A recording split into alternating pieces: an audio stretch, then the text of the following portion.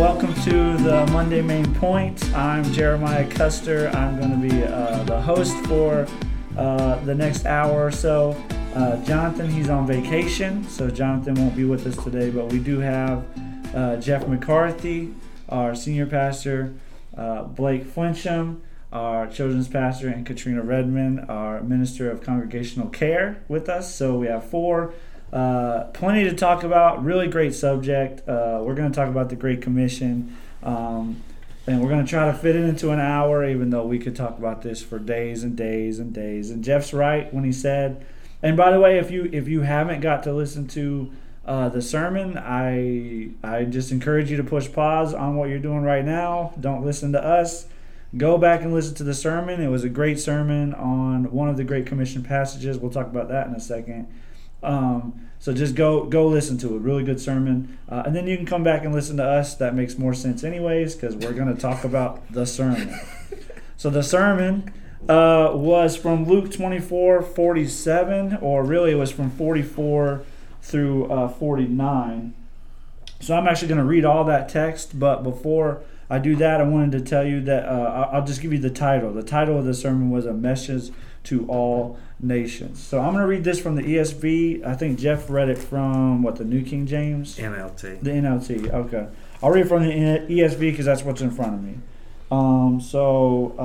Beginning in verse 44, it says, "Then he said to them," that's Jesus, "These are my words that I spoke to you while I was with you, that everything written about me in the law of Moses and the prophets and the Psalms must be fulfilled." Then he opened their minds to understand the Scriptures and said to them, "Thus it is written, that the Christ should suffer, and on the third day rise from the dead, and that repentance and forgiveness of sins should be proclaimed in the name to all nations, beginning from Jerusalem. You are my witnesses of these things, and behold, I am sending the promise of my Father upon you. But stay in the city until you are clothed with power from on high." And so that's the text. It's in the context of the Road to Emmaus experience. So it's one of the post-resurrection stories. In fact, it's Luke's post-resurrection story. So it's the last chapter of the Bible, which I find it, or last chapter, of Luke, of the book of Luke. I find it interesting that both Matthew, I think Mark, and Luke all have their Great Commission story in the last chapter. Is Mark's in the last chapter? Mm-hmm. Yeah, that's what I pulled my text from. Yeah, 16. Okay, cool. Good. So all of them have their Great Commission passage as some of the last words Jesus says. In Matthew, it's legit his last words recorded from Matthew. Of course, Luke doesn't just write the book of Luke. He writes Acts also. So he has kind of two. He has the Acts 1:8, which is more popular than this one, although this one's very good too. And like Jeff mentioned, this is one of my favorite passages, one of my go-to passages for kind of the thrust. The main reason I like it is because of the things Jesus says about the Scriptures. And that was kind of point one. And how Jesus said that all the Scriptures point back to me. It doesn't say that specifically. That's Jeremiah's paraphrase. But Jeff talked about it yesterday. I've talked about it before. But that's basically what Jesus is saying, is that all of the Scriptures point to me. And most interesting from that passage is it says that Christ should suffer and that Christ should rise as it is written, meaning that these things were prophesied, these things were talked about in the Old Testament. And it's kind of our job to look back and interpret the Old Testament through the lens of Christ and what he did in the New. So we get that privilege as Christians, and I think Jeff did a good job with that. But really, there was 2 points. But before we kind of jump into it, I wanted to bring up a guy at the seminary. We bring him up all the time, me and Jonathan. We love him. I think Blake is starting to take his classes, and you love him. Dr. McKinnon. Yes, I'm taking my second class with him. Dr. McKinnon teaches theology at the seminary. And I had to take 3. Do you still have to take theology 1, 2, and 3? No, it's just 2. Just 2. Yeah. So we had to take 3. It was split up in 3. But when we got to the portion on ecclesiology, which is the study of the church, he started with this verse, with chapter 22, verse 47. Oh, wow. And basically said that it defines who the church is and define what the church is supposed to be doing. That we're supposed to be preaching repentance and faith to all nations for all who would believe, beginning first in Jerusalem. So it's the Great Commission. It's just a rehashing of that, but he uses this text, and I find that interesting. And I love Dr. McKinnon, but when we talk about who the church is, this is what the church is. And I know I've talked a lot. We're 5 minutes in, and I'm the only one who said anything, except for maybe Blake a little bit. But Jeff had mentioned that this was kind of an addendum to, and keep in mind that Jeff wrote his blog before Nick preached, so it just kind of worked. I think God did that. I think it worked well together. But Jeff had mentioned if we're going to exist for another 143s, we got to be people who are about the Great Commission. And so I'll just kind of throw it to Jeff. Give us kind of your vision for where you were at with this, and we'll move on. Yeah, it's kind of like I was thinking about, when I do a blog, it's kind of like sets me on a path for the month or whatever, and then help find a verse that goes along with it. And so it's inevitably, it seems like every time around September, October, when we're coming back to church and everything, my mind and heart always either goes to evangelism or the Great Commission, whatever. Because remember that one year we did that whole big recommit and all that. That's right before I came. Yeah. So I was thinking about that, and I was like, well, I've done all the Great Commission passages, and I thought, well, where's Luke's? Because I was thinking, Luke's was 1:8. Yeah, I went back to that, and I was like, oh, okay. This is actually a Great Commission passage, but I've never really preached it as a Great Commission passage. Now, I made one mistake. I was when he gave it wasn't just the 2 guys that got the commission. It was all 11, because they had went back to Jerusalem and told everybody, hey, we've met this guy, and it's Jesus, and then he appears before them. So all this happened back in Jerusalem. So it was to the whole 11, not just the 2 guys that were on the road. So that was one mistake I made, but it still didn't mess up the emphasis of the sermon, because we still don't know who the 2 guys were on the road. But anyway, so I was thinking, okay, we got homecoming again. It's going to be, why do we even exist as a church? And that's kind of where my blog went.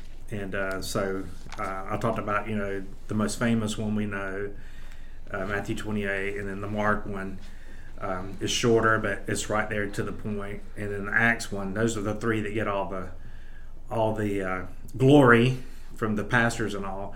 And then when I came to this one, I was like, oh, okay. And even when people write about it and all, they call this the overlooked commission, because it's not really like, even though it's there and everything's there, all the elements are there, it's written in a different way, a kind of a narrative way with Luke. And Luke is writing to the Gentiles, so it makes more sense. Matthew's was, strict, fulfilling of the scriptures in a strict Jewish way of, okay, do this, follow these commands, that kind of thing. And then Luke's was more like, I guess the emphasis about the forgiveness of sin and repentance, that was their message to the Gentiles. And so it kind of flows then in, when you go into Acts, it just is, this is a good flow into the book of Acts. And we're still writing the book of Acts. It's still going on. We are the book of Acts, right? Yeah. And so there was a comma at the end of Acts, and it keeps on going until Christ comes back. So. Yeah, there's that organization. What are they called? Acts 29. Yeah, Acts 29. You're talking about the church planning. Yeah, Acts 29. It's the next Which, chapter. If you're looking in your Bible, Acts, there's no Acts 29. There's only 28 chapters. I just thought that was always so clever. Yeah. But Blake, so yeah, that's Jeff's vision. Point 1, it was his shorter point. It's where I get most excited. I like point 2 too, but point 1 was all about. The point basically said it is a message that's been preserved in the scriptures. And this is something I don't think gets talked about much, so maybe this is not a softball, but basically what Jeff was saying and what the scripture says is that the Great Commission was prophesied or talked about in the Old Testament. Like this was always kind of the plan. At least that's what I'm understanding from the Great Commission and from this passage, like that it was pointed to in the text, and so thus it must have been talked about in the text. So you don't necessarily have to talk about specifics of where that might be, but just talk about that for a second. Was this always kind of God's plan post the fall? Yes, it was. It's actually funny you mentioned that, because I had a Intro to Christian Missions class last year, and Dr. Hildreth actually made us go through the Old Testament, because this was kind of like his main verse for his class. And he made us go through the Old Testament. Wait, say that again? So Dr. Hildreth's main text for his Intro to Christian Missions class was this verse right here. So apparently the seminary really likes this verse. Yeah. Apparently it's pretty important. Right? Yeah. And he was going back to hold on, Jesus says the scriptures point to me, so find it. them, Yeah. Yeah. And gosh, it's everywhere. I mean, you look at some places in the law that prophesy, but one place that really comes to mind is Isaiah chapter 2, verse 2. And it says that it shall come to pass in the latter days, and that's talking about the Jesus coming, then church age, that the mountain of the house of the Lord shall be established as the highest mountains, and shall be lifted up above the hills, and all the nations shall flow to it. And if you look through the Psalms, it's like, let the nations be glad, let all nations praise the Lord. I'm thinking Psalm. You've got a lot of Psalms in there, and even in the prophets, you'll see like this idea of restoration come on, and how this restoration is going to go to all nations. You see that with Jeremiah. I preached a sermon on Obadiah, and Obadiah is focusing on Edom for the first part, but then there's a word change in there where he talks about all nations are going to it. How let me go find it right here, because I want to be exact when I say it. Obadiah. Apparently, this was a softball for Blake. He's got specific examples of, at least when it comes to the all nations. But yeah. Yeah. So in Obadiah 15, which, if you're like, why'd you say 15? Well, there's only one chapter, so for books that have one chapter, you just say the verse. It says, "For the day of the Lord is near upon all the nations, as you have done, it shall be done to you." So there's a lot of places that point towards the nations. The latter the latter chapters in Isaiah are really good for that. Some scholars have even called Isaiah the fifth gospel, because of just how gospel centric it is, and how it is going to go to all nations. And that's why Jesus says here that the law, the prophets, and the Psalms point to that. So if you're like a Hebrew understanding that, the Old Testament was called the Tanakh, which stands for the Torah, which is the first 5 books of the law, the Nevi'im, which is the prophets, and the Ketuvim, which is the writings. So how you translate that into English is the law, the prophets, and the Psalms, or the writings. So if you look at every section of the Old Testament, there's going to be something about how the nations are going to know that God's for all the nations. I mean, you look in Joshua, you got Rahab. She's not an Israelite. She's coming to faith. Ruth, that's in the writings. She's a Moabitess. And in the book of Ruth, it's pretty clear every time Ruth's name is mentioned, the author of it always says Ruth the Moabitess, because I really think the author's trying to get across, you have this Moabite woman who the Moabites were an enemy of the Israelites, coming to faith. So all through you just have, and I could go on and on about it, but you've got so many examples of how, it is prophesied through the Old Testament. Yeah, and that's specific to the all nations part. But maybe, Katrina, now you can go to the repentance and faith being proclaimed, because I think when we talk more practical application for us as people here in Durham, it's that portion. I mean, we obviously want to preach to or teach and share the gospel with people of all nations, especially those in our own backyard. But what about the repentance and faith? Was that always God's plan in the Old Testament?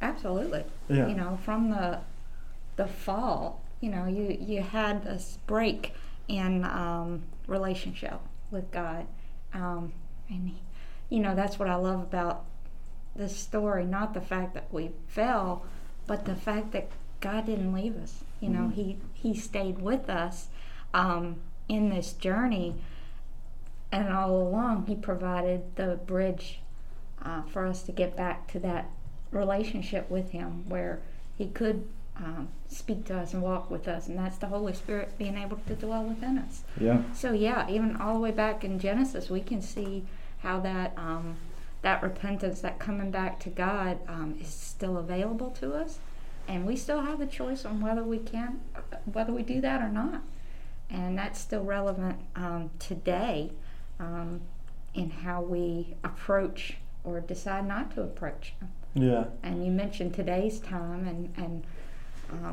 there seems to be a little bit of a keeping God at arm's distance.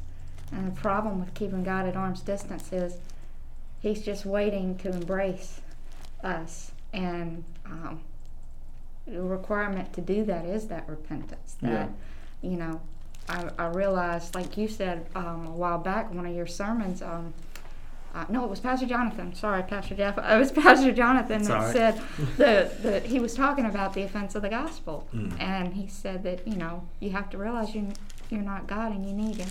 That's basically it in a nutshell, and that's repentance when you say, I messed up. Mm-hmm.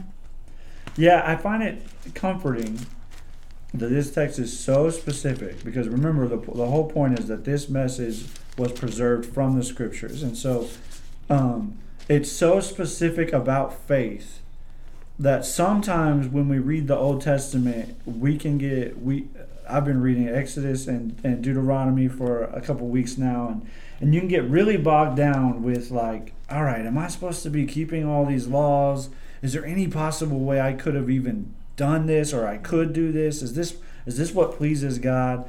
But when it talks about repentance and faith from the Old Testament, that was always the plan. It was never about keeping all the laws and being perfect. Now, we needed someone who could do that, which is why we needed Jesus. Right. And so this passage is clearly about Jesus and how He accomplished the law and fulfilled the law for us, but that it was always about repentance and faith, even for the Israelites, even in the Old Testament. And so God's plan post-fall was always kind of about this. And my problem, or maybe it's a question, and before we judge Israel too hard, I'm going to bring this back to us too. But do we think that was God's plan for them? And do you think they did a good job? So Blake brought up a bunch of, is it their plan to do the Great Commission? Were they supposed to be the ones who preach repentance and faith? Or were they supposed to just have the law, keep it for themselves, have God, keep it for themselves? Or were they supposed to be missionaries? Or were they supposed to go and tell others? Because we know from a couple of Blake's examples, there were people who were grafted into the people of God who weren't Israelites. Do we think that was their job, to be missionaries, to do the Great Commission? And can we maybe learn from them? Because if I'm being honest, I don't know if we necessarily do much better. I think sometimes the church, the Christian church, us, we are like, I'm saved, I'm good, and we hold it for ourselves. And I think that's the same mistake Israel made. Jeff, you're shaking your head, so I'll just pitch that to you. Yeah, when Jesus came to the temple and in the court of Gentiles, where the nations were supposed to be able to come to get as close as they could to the presence of God, was filled with money changers and people exchanging lambs and that lamb's not good enough to take this one, and things like that. And they turned it into like a market and like a tourist trap. Yeah, and so, but all the people that were supposed to be in there were crowded out. And that's why Jesus was upset, because He said this is supposed to be a house of prayer for all nations. So in other words, that was a point to bring people, because back in those days, they went to worship the God who was the God that they felt like was the ultimate God. So when they had battles and everything, our God defeated your God. He's the God of the mountains. He's the God of the battle. And so when people were coming to Jerusalem, truly seeking God. They wanted to know if this truly is the God. We want to worship with him as close as we can. And so they were prohibiting the Gentiles from even coming. Yeah. And so if you take Jonah, for example, too, he was sent to a Gentile nation to preach, and he was upset about it. Like, I don't want to. They're our arch enemy. We want them to die. And God's like, no, go preach. And then he becomes a sign that Jesus uses to say, hey, yeah, that's a sign pointing to my death, burial, and resurrection. Mm-hmm. But he goes and reluctantly preaches, and the whole city is saved. Mm-hmm. And even the cows and the sheep and all that are saved. And he even gets angry with that. So I love that example because in his prayer, he tells God straight up, Yeah. I didn't want to go because I knew you would save didn't you them. preach on Jonah? It might have been I me. think I it don't was you. remember. But he tells them straight up, I didn't want to go because I knew you would save them.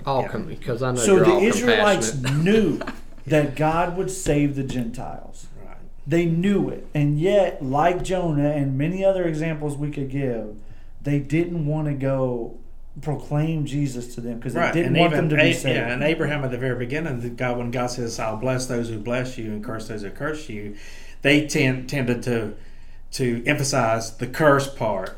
Like, curse them. They're our enemies. They don't like us. Instead of like, when Jesus came, he says, pray for your enemies. Do good to those that persecute you and all. So he flipped everything back to where it was supposed to be. But we, like I said, we're getting the same thing. Let's use a contemporary example. We have tons of people, floods of people coming from all over into America. Many of them illegal. Some are refugees. Some are here legally. Some are here for, education and everything. And so we can curse and say, look at all these people here.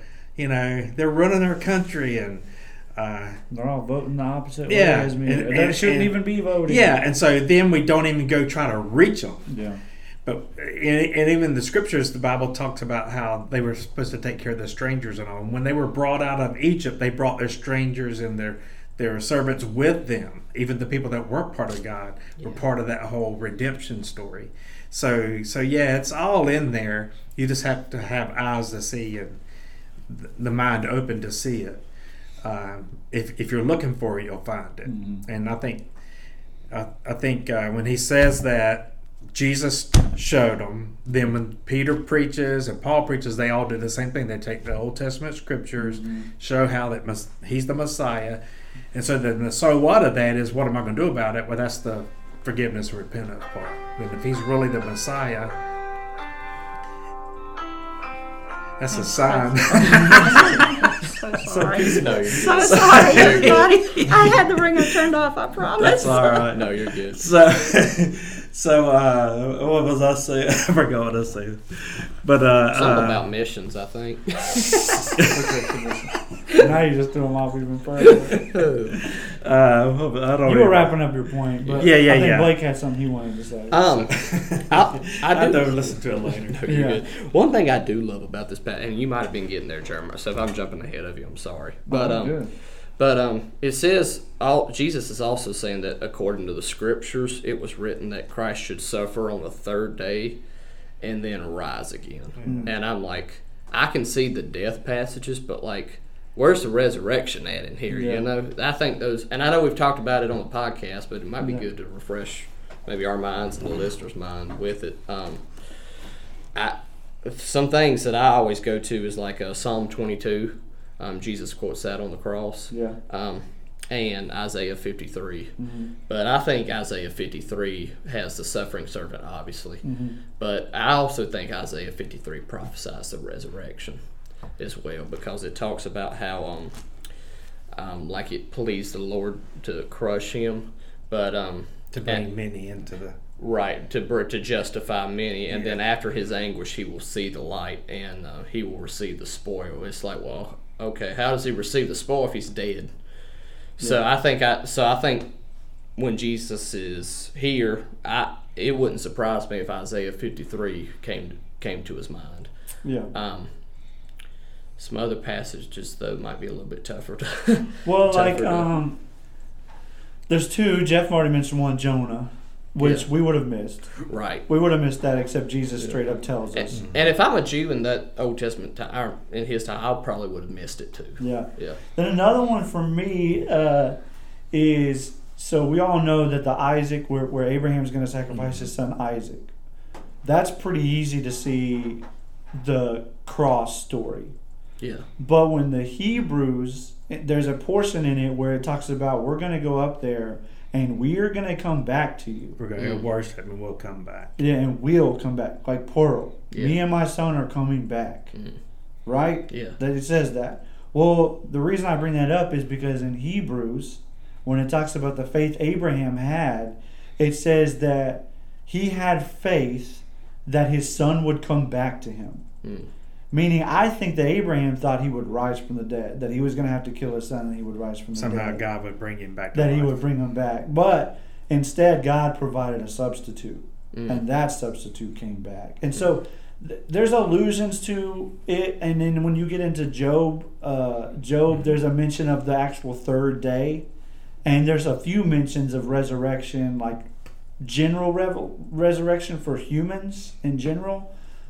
Maybe not specifically for the Christ, because I think that's... Well, he does say, I know my Redeemer lives and I will see him at the last day. Yeah. So he does make that. And he does make a reference to the third day, too, which is, again, pretty obscure, but... Well, you bring up an interesting point, and that's what I went back to when you talked about, is there something in the Old Testament that, prophesies, where do we see Jesus in the Old Testament? Yeah. And, in the Abrahamic covenant, that's where I went back to in chapter 12 in Genesis, and he says, I will bless those who bless you, him who dishonors you I will curse, and in you all the families of the earth shall be blessed. So his plan all along was for everybody. For all the families of the earth. For all of the families. And Galatians actually quotes that and says that all the families of the earth, or the true children of Abraham, are those who have placed their faith in Jesus. That's Jeremiah's paraphrase, but it's in there, I promise. And so, this was the plan from the beginning. And I know we've spent quite a bit of time here, and this was kind of the lesser of the 2 points yesterday, but it's still a good point to just think about, like, was this God's plan all along? And how can we learn from Israel and maybe not make the same mistakes? Because we can be harsh to them and say, look, they messed this up, they kept it for themselves. But then once we start looking in our own lives, we start realizing, oh, we might do this too. Yeah. And let's not make the same mistake. Because I think a lot of times we mistakenly think that God is going to rescue people without others telling them about Jesus. Right? And Jeff talked about that. Was that in point 1 or point 2, Jeff? That was in point 2. Point 2. So we're kind of moving to that direction. That has to be proclaimed. It has to be proclaimed. So this is actually a good transition. Yeah, and the thing about the point 1 is we have a resource materials. Yeah. We have the scriptures too. The same ones Jesus pointed to, same ones Peter preached out of, and Paul. And then we have an addendum because we have the New Testament as well. So we have more resource material. So that it's not just us making up a story. We have backing to it. Yeah. That was the kind of the point about number 1 too. Was that we have this same thing they did, we can do too. And I think the point I was trying to make is, Jesus is the Messiah. We proved it. Now, so what? Here's the so what, which is the repentance. What are you going to do about it? So I can convince somebody that Jesus is God, but if I never say, now what are you going to do about it? Are you going to follow him? Because you have to make a decision then. Yeah. You either believe it or you don't. You have to think about it some more, or you reject it outright. Yeah. Those are the 3 options. Everybody makes a decision. It's just whether it's a decision to follow Christ, a decision to die to self, or a decision to think on it for a little longer, or a decision to outright reject it. Yeah, right. But a decision has to be made. Yes, once you're confronted with the facts about it from the scriptures, you've got to decide. And our job is not to make that decision for them. In fact, that's the Spirit's job, we would say, in drawing and all that stuff. Our job is just to proclaim it. Now, what like I said, I love point 1 because we do believe in the sufficiency of Scripture. Yes. Meaning that you could read the Scriptures and know everything you need on how to get saved. I believe that. But Romans makes it very clear that how are people to even know about the Scriptures? How are they to know about Jesus if there's not a proclaimer coming and telling them about him? Right, and he goes on to say in verse 17, so faith comes through hearing, and hearing through the word of Christ. Well, the word of Christ has to be proclaimed. People have to hear it in order for them for faith to come around. Yeah. And that's why when I'm teaching evangelism classes, kind of like what I did in the fall last year, it's always important to mention Scripture whenever you are witnessing to somebody, because Paul's clear, the word of faith comes through hearing the word of Christ. Yeah. Even if it's just mentioned in John 3:16, or if you're sharing your testimony and you talk about how you're a new creation, for the old's done away with, the new has come, something like that. Now, I'm not saying testimony is necessarily a gospel presentation. Don't misunderstand me there, but it's important to throw in Scripture into your witnessing, so that they can hear. Yeah, I agree. And so Jeff had some sub-points under this, but the first sub-point was about the name. And the reason I bring that up is because, man, Jeff really did a great job of expositing Luke 24. Really good, in my opinion. And so when it talks about repentance and faith will be proclaimed in the name, I think that's important because Romans tells us, and Jeff quoted this, Romans tells us that whosoever shall call on the name of the Lord will be saved. And so it's important not just that and I think this is what stinks for Israel. They didn't know Jesus like we know Jesus. They weren't post-cross understanding Jesus. So we have even more information, like what Jeff was just mentioning. We have even more information than they have, and I think that comes with more responsibility, more being specific, making sure people know it's Jesus that saves you. We proclaim His name, Him we proclaim, which is Colossians 1:28. And Jesus even did that. So one of the things that I loved about your sermon, you were talking about you can proclaim it, and people have the choice to not believe it. Just because you proclaim it doesn't mean they're going to believe it. Yeah. And as I was looking through what stood out to me in the Scripture in Matthew 28, where at the end we get the Great Commission, in the first part of it, it talks about Jesus, and Mary Magdalene was at the tomb. And an angel, she sees an angel, the guards are there, they've fallen out, and the angel says, he's not here, he's risen, go tell the disciples. But before she can get to the disciples, Jesus appears to her and says, do the same thing. So she got it directly from Jesus, not just from the angel. She got it directly from Jesus. Go and tell them who I am. And then if you go over to Mark and you're reading the same story, she does, and they don't believe her. Right. So, you've got this lady who had 7 demons, was cast out, and she was a follower. She followed with the other women, with the disciples, and she was there, and they didn't trust what she had to say. Right, and that's one of the strong arguments for the resurrection too, that the first witness to the resurrection was a woman. That if I was writing that as a man in those days, and I wanted to have credibility, I would have had the 11 disciples would have showed up, and they all would have saw Jesus. But being a woman, then, that's how God works. He works so that and I think that was important too, to show that all of us have been given this commission. He showed from the not very just beginning. the pastor, not That's just right. men, but all of us, men, women, boys, and girls that come to know Christ. And that authority then is passed on to us. He chose to give us this authority to proclaim this message, which is pretty, which really should free us up to be a good witness, because it's His message, and it's about Him. It's not about me and my life, but it's about Him. And that frees us up then to really proclaim the message when we look at it that way.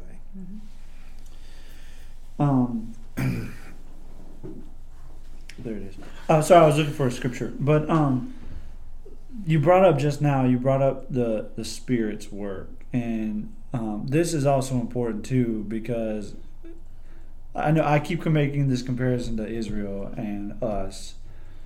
Israel doesn't have the indwelling Spirit. And by the way, the indwelling Spirit dwells in all Christians, male, female. And that's important, because I think Acts 2 is super important. When the Spirit falls, they quote from the book of Joel and says that all the sons and daughters will prophesy. And not to get into what prophecy means, but basically all the sons and daughters will proclaim, thus says the Lord, what God has said. Will proclaim the truth, the gospel, right? And so all of us are God's witnesses, but that last kind of sub point was really where I was kind of, I guess, convicted personally, just and where I think practical application we can pull from is relying on the Holy Spirit, relying on Him. And I was reminded, as Jeff was preaching, in John 14, so there's really like two places, two chapters in John 14 and John 16. And actually, I'm going to preach on John 16 this coming Sunday. Okay, good. Well, I won't quote from that. The three things that the Holy Spirit does. No. Yeah. Oh, that's awesome. I might spoil one. That's fine. But I want to bring it up from John 14. Yeah. Because I think a lot of people think that when they do, let's just rephrase this. Some people don't share the gospel because they don't think they know what to say. Mm-hmm. They're scared of public speaking, which it's not really public speaking. I want you to share the gospel with your friend. Right. Just the person you talk about your nails with and the football game and board games or whatever your hobbies is, the person that you go to all the time for everything. I want you to share your gospel, share the gospel with them. And honestly, practice with your friends even if they're Christians. That's a good, share the gospel. Just practice doing that between yourselves. But part of the practical application for this is relying on the Holy Spirit. You just be willing, and I believe the Holy Spirit will give you the words to say. Not that they show up out of nowhere, but one of the Spirit's role, for me, super important, comes from John 14. So it says, in John 14:25 says this, "These things I have spoken to you while I am still with you." So that's Jesus. Verse 26, "But the Helper," which we believe is the Holy Spirit, actually it says, "But the Helper, the Holy Spirit, whom the Father will send in my name, He will teach you all things and bring to your remembrance all that I, Jesus, have said to you." So it's one of the Spirit's jobs to remind us of everything Jesus has said to us. Mm-hmm. Well, how does that work in the Christian life? Did Jesus ever say anything to me personally? No. Mm-hmm. So I think one of the Spirit's jobs is to remind you of the Scriptures. The Scriptures you should have been reading and studying, meditating on, memorizing, and making part of your life. And so the best practical application I can give you, if you don't feel like you have the words to say to share the gospel, best application I can give you is to just read the Bible. Read it, and you may not have great comprehension the moment you read it. It might have been a bad day for you, because that happens. Sometimes I got to read it, then I got to read it again, then I got to read it again. That happens. I get distracted. I'm an American millennial I was literally reading scripture this morning. My phone buzzed, and it threw me all off track. Just because my phone buzzed for half a second. Threw me way off. My mind just went everywhere. So I know that happens. But I believe that the Spirit doesn't bring stuff just out of nowhere. Mm-hmm. Right? He's not going to the Spirit doesn't just place information you don't know. I mean, that's a miracle, and I think the Spirit can do that. But I think one of its roles is to remind you. Yes. Remind you of the things Jesus has said. Remind you, and for us, the things Jesus says we've read in the Scriptures. So remind you of the Scriptures. And Blake mentioned it earlier. I'm going to mention it again. I like to share the gospel by basically just sharing Scripture. So there's a few verses, like they call it the Romans Road. Yeah. And Jeff quoted like half of them this past Sunday. They're actually very simple. Meditate on those verses, and I promise you can share the gospel. That's right. There's only like 7 of them. Yeah. You meditate on those, get the kind of progression of the argument for what those are talking about, and you can share the gospel. And don't rely on your own ability. Rely on the Spirit to remind you. And just trust Him. And let's say you fumble through it.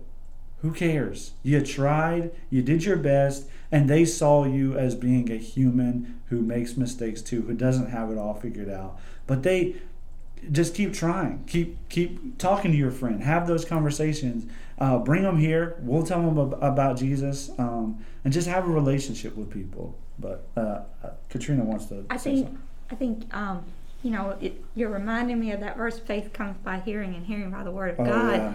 Because when I was looking at those passages with Mary Magdalene, one of the other things that came to mind was Timothy's teachers. When Paul was talking to Timothy in 2 Timothy chapter 1, he was talking about, I am reminded of your sincere faith, of faith that dwelt first in your grandmother Lois and your mother Eunice, and now I am sure dwells in you. So that word, that testimony was in his family. And as much as we want to talk to friends, we talk to family too. We teach each other. Those are the most prominent role models for us, are our family. And what we've been taught from childhood, is important. It sticks with us. And we don't want to cast that aside just because it's not popular or we don't understand it, because those role models have a purpose for us. And I think one of the things the modern American churchgoer assumes that most everybody that was born in America probably knows about Jesus and the gospel and why he came, and so we just assume people know this stuff. And so when you have conversations with people, we can't really assume anything. That's a good point. So our job really is, just like this passage shows us, and as those seminary professors were talking about, is to get the person from the point where they understand and know who Jesus is, and we got scripture that will say, this is what we believe about Jesus, and then the next, the so what, or the what are you going to do about it section, which is, all right, here's what happened to me. I got forgiven and gave me a new life, and you can have the same thing too. And so that's even that we have to explain to, what does it mean to repent? We can't just use all these church words and church language in this culture we live in now, because they take everything, like redemption, for example. Most of us in here are sports fans. I don't know if you're a sports fan or not, but I'm a big Carolina fan, and the year that they lost the tournament, and then the next year they won it, and they called it redemption.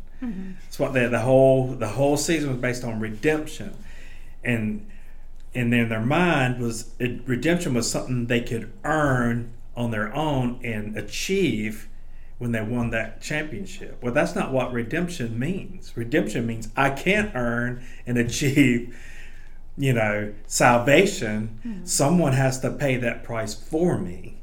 And so when we when we talk to people, we have to assume they really don't know anything, and then once we have the conversation, we may find out maybe they know more than we thought to begin with, and then keep pointing them to this basic premise that if you believe that Jesus is the Messiah and you understand you're a sinner, you can receive forgiveness if you repent, which means to turn from the way you're living now and turn to follow him. I mean, it's really that simple. We complicate it. We have complicated the gospel so much that it takes real practice to uncomplicate it and make it as simple as you can get it. Because it's a free gift that's offered, and but if a person doesn't realize they need forgiveness, they're not really interested in it, or if they don't feel like the way they're living is, sinful, or it's hard to penetrate the heart. But if we go back then to prove who Jesus is, if he's really the Messiah, if he's really God, are you really willing to follow him? And then once they make that determination, then that's going to lead them on the path to following him, and then understanding what forgiveness is, repentance, and becoming that disciple, and realizing, hey, I've got to really give him 100% of my life. And when I do make mistakes and I do mess up, he does continue to forgive me and put me back on the right path again, following him again, coming into that relationship. So, it's amazing. The gospel's still the gospel. That one scripture I read about Paul when he talked to the Ephesian church was, he's like, I've only had one message, that Jesus is the Messiah and he offers forgiveness for those who are willing to repent. And that's still the same message. And it still resonates to people that are seeking God. Now, it may not resonate to people that aren't seeking God right now, but if someone's really seeking God, that still resonates, and it helps put them on the pathway to finding Jesus. If we just do our part and realize that not everybody's going to. I wish that there was some way that somebody could just proclaim the message on the internet or something, and it gets put in every language, and then the whole world at one time or within a matter of a week or so repents, and everybody becomes a Christian. That would be the ultimate goal, right? But is that going to happen? No, it's not going to happen because of our hearts and our sinfulness.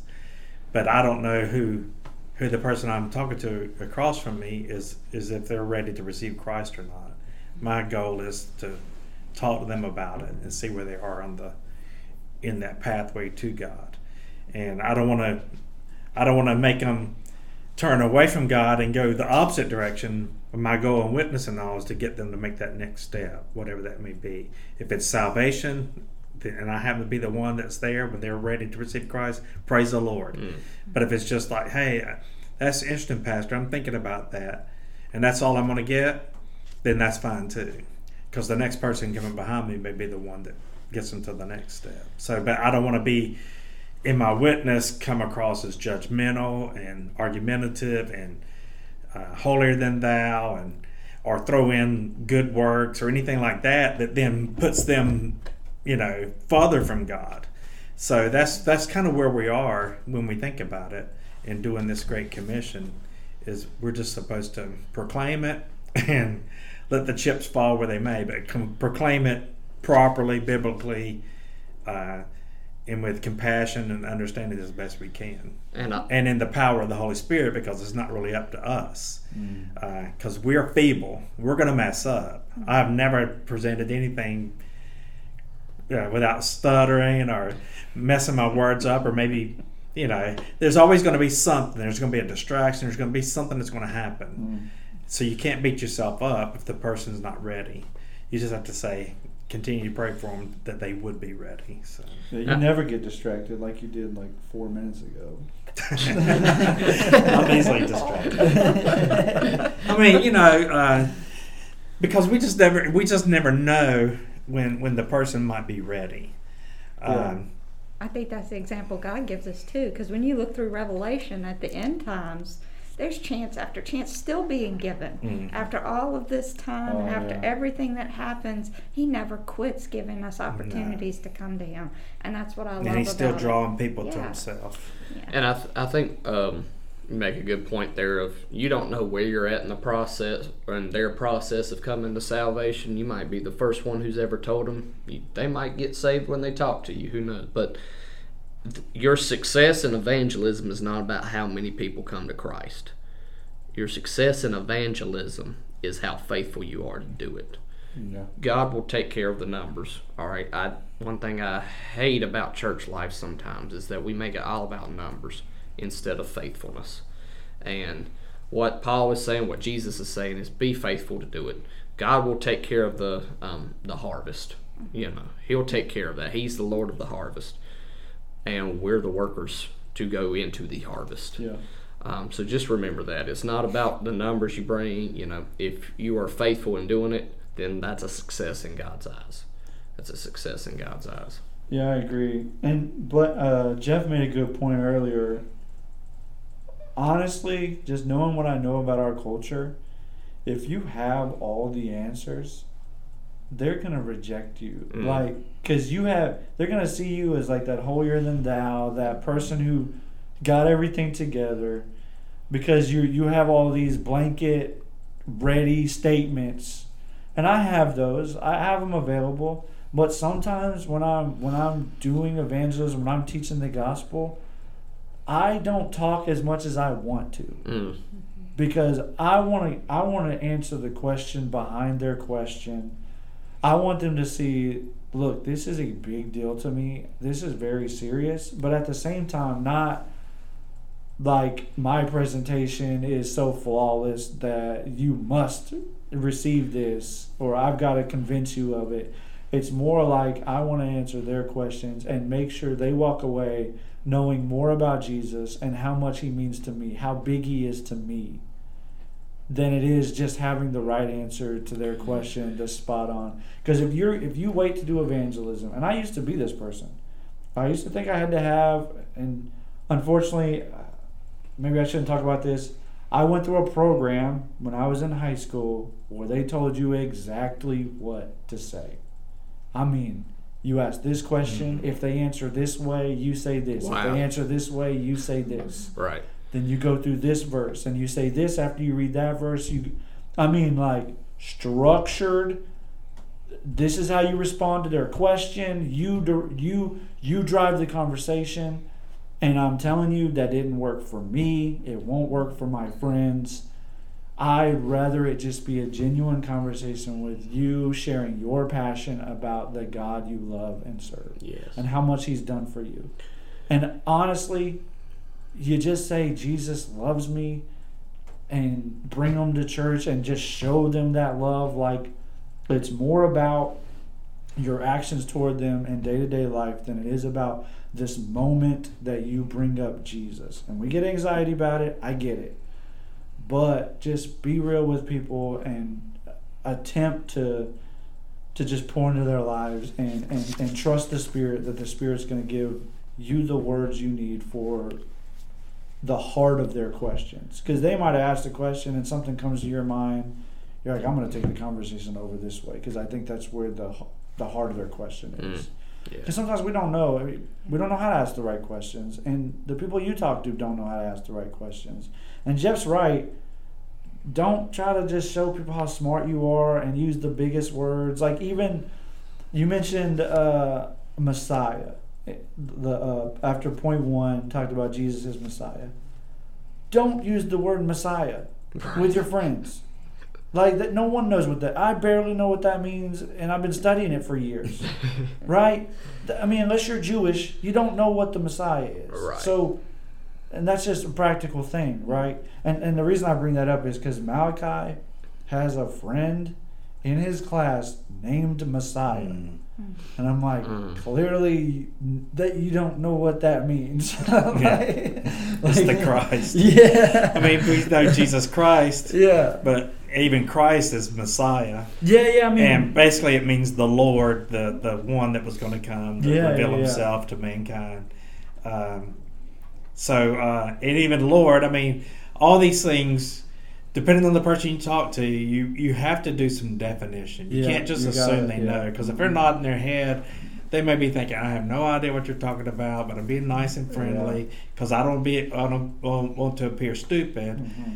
And then you basically think they know what you're talking about, and they don't. Yeah. So. I think going back to what you were talking about, not always having an answer, if you will, I think that is such a temptation. I'm just being honest here, a temptation for people who are formally trained in theology. Yeah. I think that is a big temptation because there is a sense like you do need to be equipped to answer hard questions.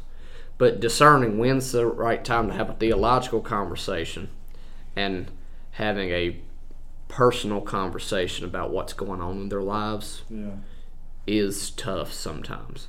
Because if, like, somebody they love just died and they're like, why would God allow this? it's probably not a good time to go into free will and all this kind of stuff and like creation order and all this mess. You know what I'm saying? But to sympathize with them, empathize with them, and acknowledge their struggle. Acknowledge their struggle and remind them that God is going to be with them. And we don't always have an answer for everything.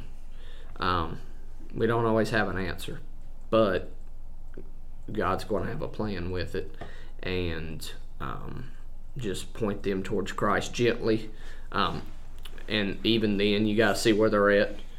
Because if they're mad at God, it's probably important that, you hear them, don't judge them, and just hear them out, and then slowly turn the ship towards where they need to go, but do it slowly and in a loving way. But I think it can be such a temptation sometimes to just come out with just spouting off answers sometimes. And it takes practice. Yeah. Because we actually do this a lot with chaplaincy. Yeah. Because you are there to support, as a chaplain, whatever their convictions are. Right. And like you were saying, Pastor Jeremiah, you want to find out where they're at and meet them there. And you do that by reflective listening. And you acknowledge their feelings. And then allow them to come to their own understanding, because that's what it is. It's God working in their heart to bring them to an understanding. Right. So. And evangelism tools aren't bad. They're just tools. Yeah. It's just another way of kind of like you talked about Romans Road or EE or whatever it is. I taught on the 3 circles. There's ways that you can, it just helps you present, what they're talking about here, who Jesus is, and then what are you going to do about it. Yeah. But those things are good, and there's another thing you just stick in the back of your mind, and then the Holy Spirit brings stuff out if it's there. But if you're using it like as a sales pitch or something like that, and I've got to make this sales pitch, which is technically what it was, and so people get paid to make sales pitches, and they get paid a bonus if the person buys. That's the way marketing works. So we can't look at it as marketing and a sales pitch. We have to get past that and say, I care about you enough. I want to share with you something on my heart. It's relational. And if you show that, then they may be open to hearing more. Mm-hmm. And that's the whole thing, is you want them, if they're not ready to receive Christ, maybe that's the first time they've ever heard it, and they're like, I have no idea what you're talking about. Well, you don't shut the door now and say, well, you want to leave it open where they, hey, I want to meet with you some more about this, and we can have more talks about it later. Yeah. And then give them something like, hey, a good book to read is John. You can read through the book of John, things like that, or give them a book of John. There's things you can do to carry that conversation on to be an extended conversation and a relationship, as opposed to a one-time, hey, I'm trying to get you saved. If you get saved, you're my buddy, my friend forever. If you don't get saved, you're going to die and burn in hell, and I don't have time for you because I got to go to the next person. Yeah. Well, people don't want to be, they don't want to feel that from you, Yeah. and so we can't get people to do stuff like that either. It's important we don't make people projects, but we look at people as people. Yeah. And like how you were saying, Katrina, make it relational.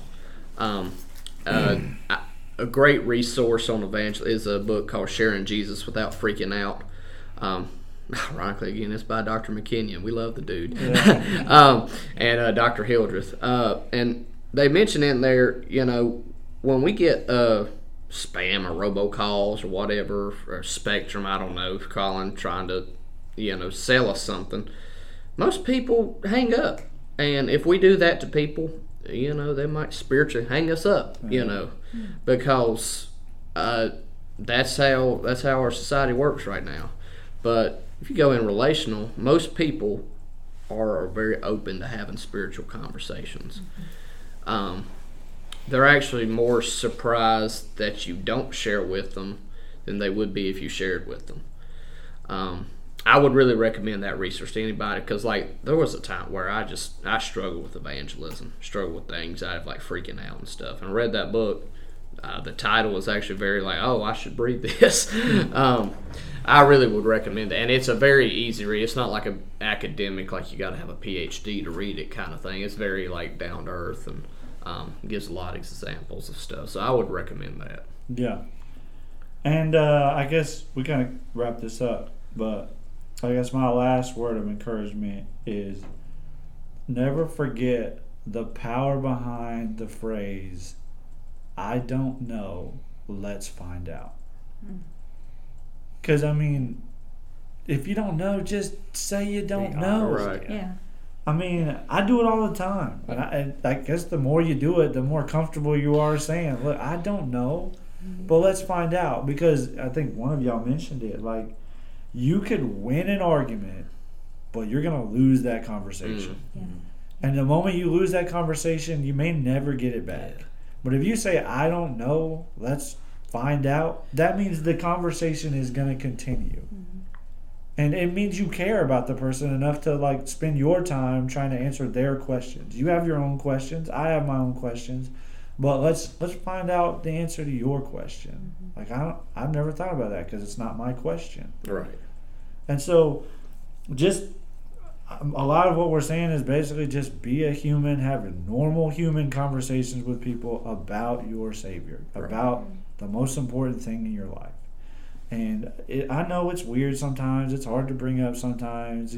You're talking about basketball 1 second, and 30 seconds later you want to talk about Jesus. I get it. I've been there.